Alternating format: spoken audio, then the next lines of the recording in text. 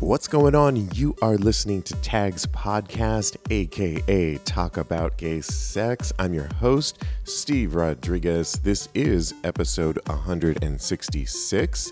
I hope you all enjoyed a nice Memorial Day weekend.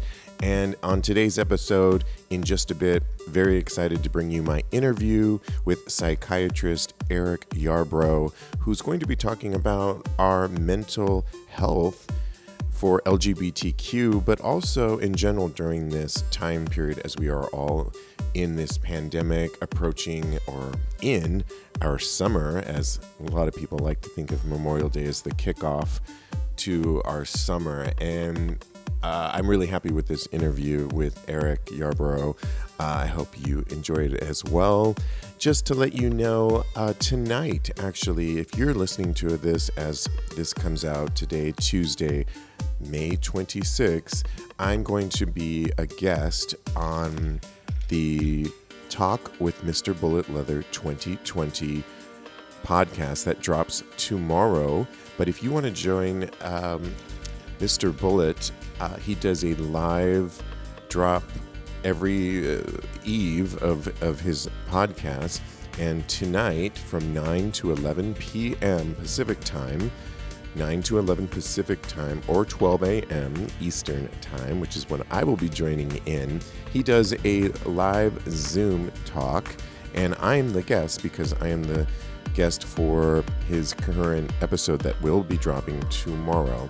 He's going to be doing it via Zoom, and all are welcome. I will put the link up on our website, the Zoom meeting link, and essentially you can join in. He encourages everybody to wear their leather gear, and it's going to be a lot of fun, I think. We're going to listen to part of the show that, like I said, I'm the guest and is dropping tomorrow.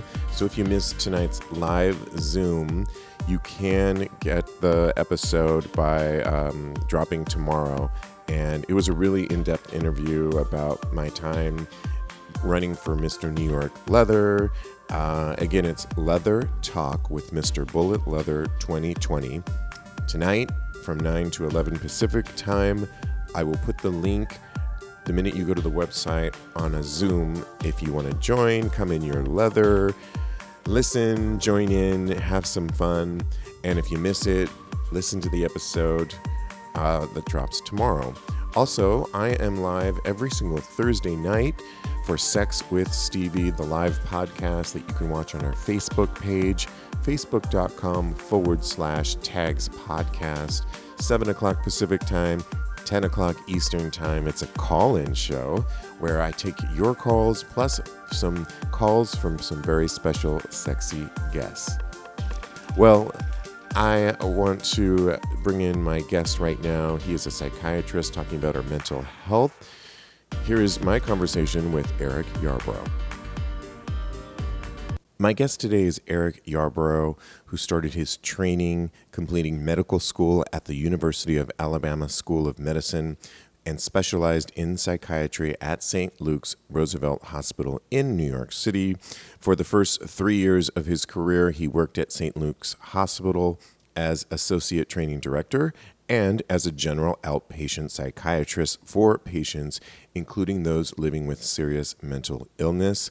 His career has been focused on LGBTQ populations, previously serving as president of AGLP, the Association of LGBTQ Psychiatrists, director of psychiatry at Callan Lord Community Health Center, which is one of the largest LGBTQ medical centers, and medical director of the Gay Men's Health Crisis.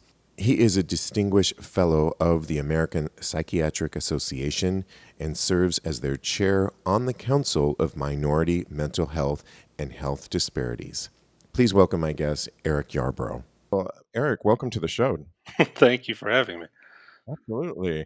Well, I definitely wanted to have you on for a lot of reasons, particularly now during this pandemic that we're all in. And I was really struck just because your work with the LGBTQ community. Can you just talk about, in general, why you kind of went into that to focus on LGBTQ and what your work has looked like? Oh God, that's such a long question. I'm going to try to sum it up. I mean, to make a basic, I guess, statement. I grew up in Alabama, not the most friendly place to gay people. I knew I wanted to do some type of medicine growing up. I kind of admired the family doctor. They were the people that were admired in the community, and it was someone to look up to. And as I grew up and I kind of figured out slowly that I was gay, I knew I needed to get out of Alabama. No offense to anybody that's still there, and I needed to get to New York City because that's where all the gay psychiatrists were, and that's what I did. Early on in my career, I tried to focus on doing psychotherapy with gay men, and over time, because I worked with gay men, people assumed I was an expert at the other letters in the acronym. So lesbian patients, bisexual patients, transgender patients just started getting referred to me, and I got mentors to teach me about working with those populations. And over time, you talk to enough people and you listen to enough people, and you slowly, that becomes your area of expertise. Great.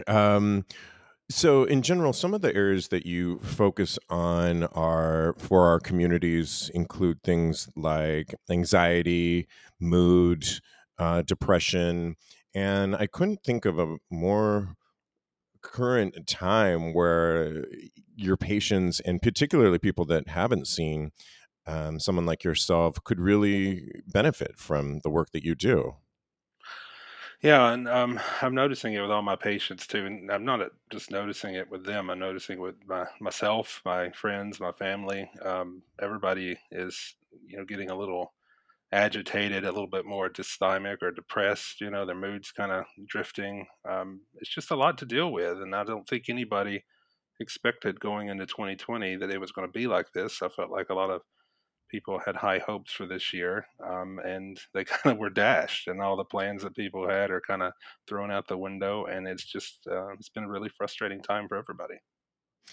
Would you say that one of the things that gets people depressed? I mean, there's the obvious reasons: out of work, financial, just safety. But would you say that some of it is just that unknown factor? In other words, we kind of went into this pandemic thinking that, okay, maybe by late April, many of us will be able to get back to some form of normalcy. And then the needle just kept pushing back further and further. And here we are as we record this on the kickoff of what many consider the kickoff of summer, Memorial Day weekend. And many of our summer plans that we had laid out for us are diminished. And Yeah. so is it really that unknown factor of not knowing what to expect that can change our moods? Yeah, I want to distinguish two words that people will use quite often: the difference between like sadness and grief and depression, and what depression is versus sadness. And it's normal to be sad. Everybody experiences a range of emotions when they're dealing with grief or loss.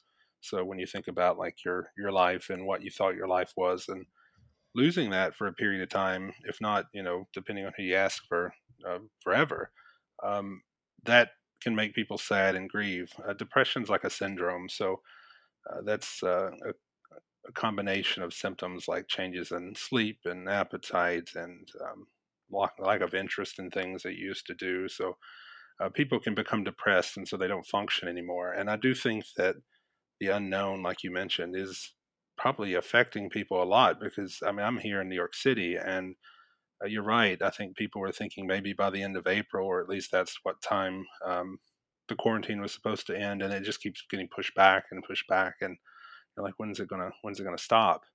Um, I, uh, in a weird, I guess, lucky way or unlucky way, I was one of the first people I think that got sick. I got sick on March 10th or 11th and started quarantining at that point, and I pretty much have been ever since. And I cannot say it's been a pleasant experience. And I can talk for myself, and I can talk for my patients and my friends, and I can just tell you that it's becoming more and more frustrating, I think, as the days go by. Like yourself, I'm also quarantining by myself and believe that I had gotten the virus as well, although I will go get the antibody test next week.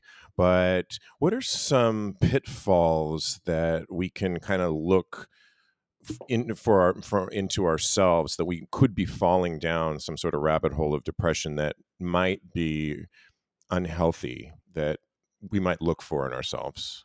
Yeah, it's hard because you're in an apartment or a room even that you're kind of stuck in, and it's going to change your sleep because when you're in your bed all the time, or you're in a place where you might take a nap all the time, it can disrupt your sleep patterns. And then you're around your kitchen all the time too, so nibbling on snacks and going to the kitchen, like you're already changing those behaviors too. And the idea of going out and going to a job, or going to volunteer work, or whatever you do, it's disrupted. And I think that kind of red flags to watch out for are changes in kind of the core of who you are. So, me, one of my hobbies is painting. I love artwork, and I like making artwork. And I know that I need to be cautious whenever I start putting that down for too long. Something's kind of going on, and I should pay attention to it. That means something might be affecting me that I'm not aware of.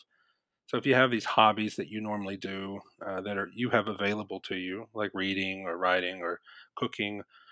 I know everybody's baking these days too. Yep, But I if certainly am. having learned baking is very hard, very, very hard. But just watch for those changes, so if someone doesn't seem like their normal self. Again, everybody's going to have a range of emotions. People are going to get angry. They're going to get sad. They're going to cry. But if this is consistent, not day to day, but week to week, that's when it becomes more of a problem. I know that a lot of your work doesn't go into spirituality, although you may be. I don't know you very well, but do you think things like implementing things like meditation can just help settle it? I know for me personally, it helps. I've introduced meditation, not every day, but whenever I can, and it does help kind of cleanse my mind a little bit with the peace that I get out of it. Yeah, I have a complicated relationship with religion, not so much with spirituality, but I meditation is a great way to help with things like anxiety and depression. And it also helps with people when they're laying in bed trying to fall asleep, even about being able to kind of rezone your thinking or clear your mind and focus on one particular sensation. And I guess on a basic level, that's something like breathing. But yeah, no, that I highly encourage people to do that to kind of clear their minds out. If you're constantly checking your emails and you're seeing all this news pop up on the TV, I mean, I think I check the news maybe twice a day just to make sure nothing dramatic is happening. But as far Right. as like reading the specifics of what's going on, like I feel like I'm on one of those giant cruise ships, and I just gotta let whoever's driving the boat do their thing, and I'm listening for announcements as I go along. Um, I'm definitely one of those news junkie, and for me, that's why I think I incorporate meditation and long walks, as which to me can be sort of a moving meditation in a lot of ways, which has definitely helped me. I wanted to talk a little bit about people that are in current relationships that either long term or maybe they moved in together prior to the pandemic, and what's some things that people red flags that maybe can come up in relationships that could even during this quarantine, and then could you maybe tap into, I know domestic violence has gone up in recent times. it has. I mean, you could take the person, if you think of the person that you love the most in the world, whether it's a partner or not, and you put the two of you in a room for 2 months, where nobody's really allowed to leave very much, you're going to get angry at each other. It's just human nature. You can't stay happy with someone 24/7. So expect yourself to get angry, expect yourself to get frustrated. There are a lot of gay couples I've talked to that were planning or thinking of moving in together, and the quarantine kind of forced it to happen because they'd rather be together than go months without seeing each other. And so they're dealing with their relationship kind of being put on fast forward. I know young relationships that are being disrupted because they were doing okay, and then because of the quarantine, the separations causing problems in the relationship. Or, I mean, there's a number of factors that can jump into play. I think. And oh, go ahead. Oh, I was going to say, I think that obviously communication is a big part of helping with that, and it doesn't need to be, communicating all the time. When I'm working with couples, I always tell them to set a check-in time. So if it's once a week, pick an hour. So like Wednesdays at 4 o'clock, that's going to be our check-in time. And if we have a grievance with each other, if we need to get something off our back, that's the time and the day that we're going to say it. And that gives you the rest of the week off. And so you don't have to worry about it the rest of the week until you actually have that 1 hour where you're going to have that difficult discussion. I like that. It's kind of like your own therapy session of that you kind of conduct, but you set a schedule to it. That seems. Exactly. Yeah, it helps. You were talking and somewhat joking about the baking, and I certainly have, and had to increase my cardiovascular because of all this baking that I'm doing and sweets that I'm eating. But what are some other kind of pitfalls that are just kind of obvious things that people can fall into? Alcohol and perhaps drug abuse, because I've read that those rates are kind of going up as well during this period. Yeah, and let me preface this by saying I'm kind of a harm reduction person when it comes to substances or drugs. I think that people are going to experiment and they're going to drink and they're going to use drugs, and it's their choice whether or not they want to engage in that. Just it's important to remember what healthy drinking is. What the American Medical Association says: 15 drinks a week for a man. I think it's 12 drinks a week for a woman. Um, if you drink a bottle of wine, that's 5 glasses of wine. Just something to be aware of. And I just tell people to track what they do. So, if you're drinking a couple of glasses of wine every night, that's fine. But are you actually drinking a couple of glasses of wine? And is it increasing? And if it does increase, that's something to be aware of. If someone wants to sit back and use cannabis one evening because they're overwhelmed by things, great. Sometimes people need to do that. But if they're doing it every day, all day, and they're not doing their work because of it, and they're not talking to their friends or their family, that can become a problem. So it's all about spectrum and what's healthy and what's not healthy. And if you're getting out of your usual routine and you find yourself worsening, that might be the time to reach out to somebody. You've mentioned it a couple times, and I agree. The word awareness, is something that we can all, whether you're quarantining with a spouse or anybody, family member, we all ultimately are responsible for our own behaviors. And it is a powerful thing just to be aware and check in with yourself, correct? Oh gosh. Well, I mean, as someone that practices psychotherapy, both I'm in therapy and do therapy, um, trying to be aware of what's going on in your mind and your feelings, I think, is really the core of helping you live a happier life. If somebody does find themselves going down a path and they are aware that perhaps maybe they are drinking too much, do you recommend, I'm sure there's certain hotlines that people could call, and everybody just kind of needs to look in their own area, but people shouldn't be afraid, I would imagine, to seek that help if they feel they are abusing maybe one substance or not. Yeah, I think one of the main things people, and I try to tell people this all the time is you can express something without necessarily having to do something about it.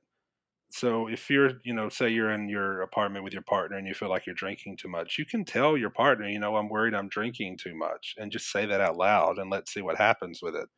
It doesn't mean you have to go to rehab or go to AA or anything necessarily, but just saying those things out loud and getting it off your mind and out into the air, it's so helpful for people. And when couples are interacting with family members or whoever, just saying things like, I'm worried about my job.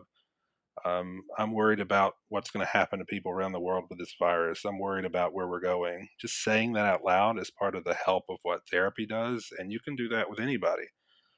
It's different to actually be in a controlled environment with a therapist and actually process all that. But just to speak things out loud and not feel you have to do anything about it. Here on our show, Tags Podcast, Talk About Gay Sex, we talk a lot about having our sexual experiences and how healthy and we've used the word a lot, sex positivity and freedom. And a lot of that with social distancing doesn't seem possible in the near future, although people are still hooking up, I would imagine. And what do you say to people that either feel that will they ever get to have sex again with somebody. You'll definitely have sex again. Don't worry about that. Thank you. Thank you. Hooking up will happen again. Like I am a it's my friends and I are like big fans of the Eagle, and we go there usually on Sunday night. And I can't tell you how much it's become aware to me that that was like a support place for me. And just being around other gay men in an environment where I feel comfortable, it's just so nice to actually be surrounded by that. And I can deal without going to my favorite restaurants or going to the coffee shops or even going to my office, but being around people that I feel safe around, I think that's been one of the hardest things about this quarantine. Um, when it comes to hooking up, people I think are coming up with inventive ways. I think a lot more sexting is happening, a lot more video sex is happening. There's a lot of places on the internet to go to interact with people in a sexual way. So people I think, are inventing new ways of doing that, which I think are great. They're going back to the old telephone ways of having sex, which is, Yep. something that was around in New York a while ago. And then, if people decide they actually want to hook up with someone, if they want to have an individual they see in person, I think it's just about knowing your risk. And there are a lot of unknowns right now, like who has this virus? Are they immune to this virus? Can they get it again? Um, who's contagious? Like those are unknowns. And if you decide you want to take a calculated risk, that's a personal choice, and that's what people do. Got it. Yep, I agree with all that. And I, like you, miss the Eagle as well here in New York City. It's one of my places, and I think that's like like yourself. I think the the future of our bars. I mean, particularly in metropolitan cities like ours in San Francisco, LA, and really all over, bars are not typically the largest spots in the world. They're designed to have a bunch of people drinking, and it's not even necessarily the hookups and the sex at times. It's really just being around your fellow people like yourself and the communing that seems like we're not going to probably see that for some time. So I hope we see it in some form, even if it's out in a park or in a street fair or something. And if they have to limit the number of people that go in, or if everybody has to wear a mask, whatever they do, I hope that New York and the world finds a way to overcome it and kind of go back to some sort of semblance of normal life. I know you do some work with minority groups, and what are some things you can talk about, particularly maybe in our own community during this pandemic that you've noticed with minority groups, Latinos, African Americans, maybe even Asian populations? Do you see differences that we might that concern you? Yeah, absolutely. That kind of goes to my work I'm doing with the American Psychiatric Association. So, we're getting data in not just from New York, but other places like Chicago, mainly Chicago, but other parts of the country, that there are these disparities popping up, and you're seeing that the virus is disproportionately affecting certain populations, certain um, ethnic and racial populations. And why is that? The question is, what is in our system that's making that happen? And as far as like housing and access to health care, getting access to clean water for certain groups. Uh, so yeah, it's very concerning. It's something we're trying to bring attention to, trying to get the American Psychiatric Association to talk about it, which they are. And I work behind the scenes a lot with groups trying to get kind of information in the media so that people are aware of it. That's great. Um, you know, we you were talking a little bit about this at the beginning, that your coming out experience in Alabama. Um, you were happy to move to the big city. What would you say to people that are exploring their sexuality and wanting to come out at this time, when part of coming out is communing? Things like gay pride have been canceled. There's not a lot of areas, community centers, I would imagine, are closed at this time. It's it would seem like it's not a great time to come out, and you would almost just want to stay in the closet. Is there anything that you could shed some light on with people coming out? Yeah, I first of all make sure if you want to come out to anybody, it needs to be safe. So, you don't want to tell your angry alcoholic father that hates gay people that you're gay when you're stuck in the house with them for the next few months. That's not the best idea. However, there are plenty of places online and through apps that you can talk to people and come out. Coming out's something that doesn't just happen once; it happens your whole life. I'm 41, and I still have to come out to people all the time. I actually, at the beginning of this episode, came out telling everybody I was gay. So You that's did, yes. that's not something that is that it ever ends. So if you like, one of the support systems I've had is there's this group online, like a gay physicians group, and it's been a place where people have come out. They don't feel safe in their cities where they work or their towns where they work, and so they go to an online group and talk about it there. And I find that to be very inspiring because that's kind of like I think what it was like for me in the beginning. So you don't need to come out necessarily to the most. Let me think of the best way to put this: the highly charged emotional people in your life. So if you want to tell your parents or a sibling or some family member or your priest or God knows who, it doesn't have to happen today. If you feel the need to talk about it, find someone safe that you can tell and start there. Great advice. For I'm just curious to hear your take on there's with most of us, I applaud everyone who's been practicing social distancing, but every with even within our own community, it's inevitable that you see people maybe walking down the street not wearing their masks. And recently there was a kind of a renegade circuit party with these gay people, and they had a DJ. I heard about And that. yeah, and flaunting it sort of on social media. um it can certainly be angering to so many of us that are really trying to practice social distancing. But what do you make of like portions of our community that have that sort of carefree, I don't kind of fuck you attitude and flaunt it?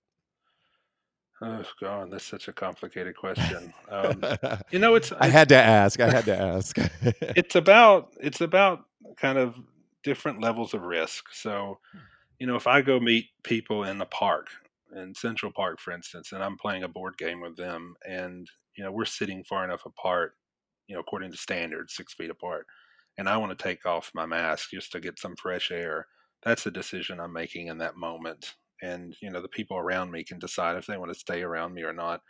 I don't have a fever, and I'm not coughing or anything, but it's we make these personal choices on a regular basis. So, like if I go to the grocery store, for instance, and I touch a piece of fruit, do I put the piece of fruit back, or do I go ahead and buy it because I picked it up? I mean, it can get really minute. Then you think about something big like a circuit party. I mean, you have a group of queer people in the city that are quarantined. I'd say the majority, in many ways, are isolated. Even people that are living with partners can feel isolated. And then they hear this story about people having a party and breaking these rules. It does make you angry, um, because we're all following these rules, and it's just not fair. I think that's the thought that comes to everybody's mind. You ultimately are only responsible for yourself, and there are authority figures that decide these legal cases and what happens to people that do these things. And I know I don't want to be a part of deciding that. That's like a moral and ethical decision that's way way above me and above my abilities, I think, sometimes. But just remember, at the end of the day, it's your choices and what you want to do and what makes you feel safe. Got it. And one of the things I've noticed that I've had to, for myself, is when I'm talking to various people, whether it's a family member like my mom or different friends, the amount of respect that I've had to and patience with every person that I talk to, because everyone's risk factor is slightly different than the next, and certainly your own. Hmm. Some people are adhering a little bit more to mask coverings, doubling up on masking, not seeing anybody. And then others are willing to say maybe meet. And I find with everybody I talk to, I have to kind of take a pause and really hear them. And there's sort of a respect level of how each and every one of us are handling this. Do you notice that? Is that something that we can be aware of just everybody that we come across? Yeah, it's kind of, I've noticed that certain people in my life, they're very cautious asking what I'm comfortable with when I meet with them. And then there's certain people that just don't ask at all and do whatever they want. and I'm not saying that one is better than the other, but it is kind of interesting how this new social norm is starting to pop up about disclosure and if you're okay with this or not okay and what you're comfortable with. And society is going to adapt, and that's the kind of a new form of hello and trying to figure out boundaries around uh, virus communication and things like that. It's I don't know. It's an interesting direction we're going in. Definitely. I think we're all going to be adapting a lot. For people that want to seek, your work and so forth, what's the best way? Well, there are a lot of online resources. You could start with something as simple as like the American Psychiatric Association. In New York, there are places like Callan Lord and GMHC. There are also other organizations like in Boston and Chicago, and you can even start there. Most places have some sort of referral system. And if you Google it enough, like gay therapist, gay psychiatrist, gay mental health worker, gay substance abuse worker, you're going to find people around you. And there are a lot of hotlines. There's things like the Trevor Project. Even people might not be aware their insurance companies. And I don't say much good about insurance companies, but the insurance companies might have counselors available for them to talk to. So there might be resources where you least expect it. And I would just start Google searching things that you're looking for. And then personally for you, are you taking new clients if people wanted to reach out to you? I am taking new patients. I very sparsely. I'd usually take one or two a month at the most, just because I have to keep my spaces open for the people I'm already connected with. But if you go to something like AGLP, the Association of Gay and Lesbian Psychiatrists, they have a search network for patients where you can look for psychiatrists all around the country and even actually around the world. Um, and there's also GLAMA, the Gay and Lesbian Medical Association, too. They have an online resource directory for doctors as well. Eric Yarborough, I want to really thank you. You've really enlightened us so much on our mental health during this time and in general, really, and the awareness factor that we all need to be looking for within ourselves. I want to thank you so much. Thank you. No, it was a pleasure coming on, and I think it's very important what you're doing, and I hope you keep it up. Absolutely. Thank you. Well, I want to thank my guest this week, Eric Yarbrough. I hope you got something out of that. I think it was, I hope to have him back on the show again, because for many reasons, I think the conversation of our mental health often gets overlooked, and certainly in this time, no time like right now to have him on. Again, I am the guest on the Leather Talk with Mr. Bullet Leather 2020. That's the name of the podcast, Leather Talk with Mr. Bullet Leather 2020. I will be the guest on tomorrow when the episode drops. But again, join me tonight from 9 to 11 Pacific Standard Time for the Zoom meeting where we're going to listen to part of the show. It's come in your leather gear and join us. It should be a lot of fun. I'll put the link at tagspodcast.com and you can check it out. And I hope to I hope you join me this Thursday and every Thursday for Sex with Stevie, the live podcast, which is a call-in show. You can watch this at 7 o'clock Pacific time, 10 o'clock Eastern time. Go to facebook.com/Tags Podcast. And in the meantime, continue being safe, healthy, and I will talk to you soon.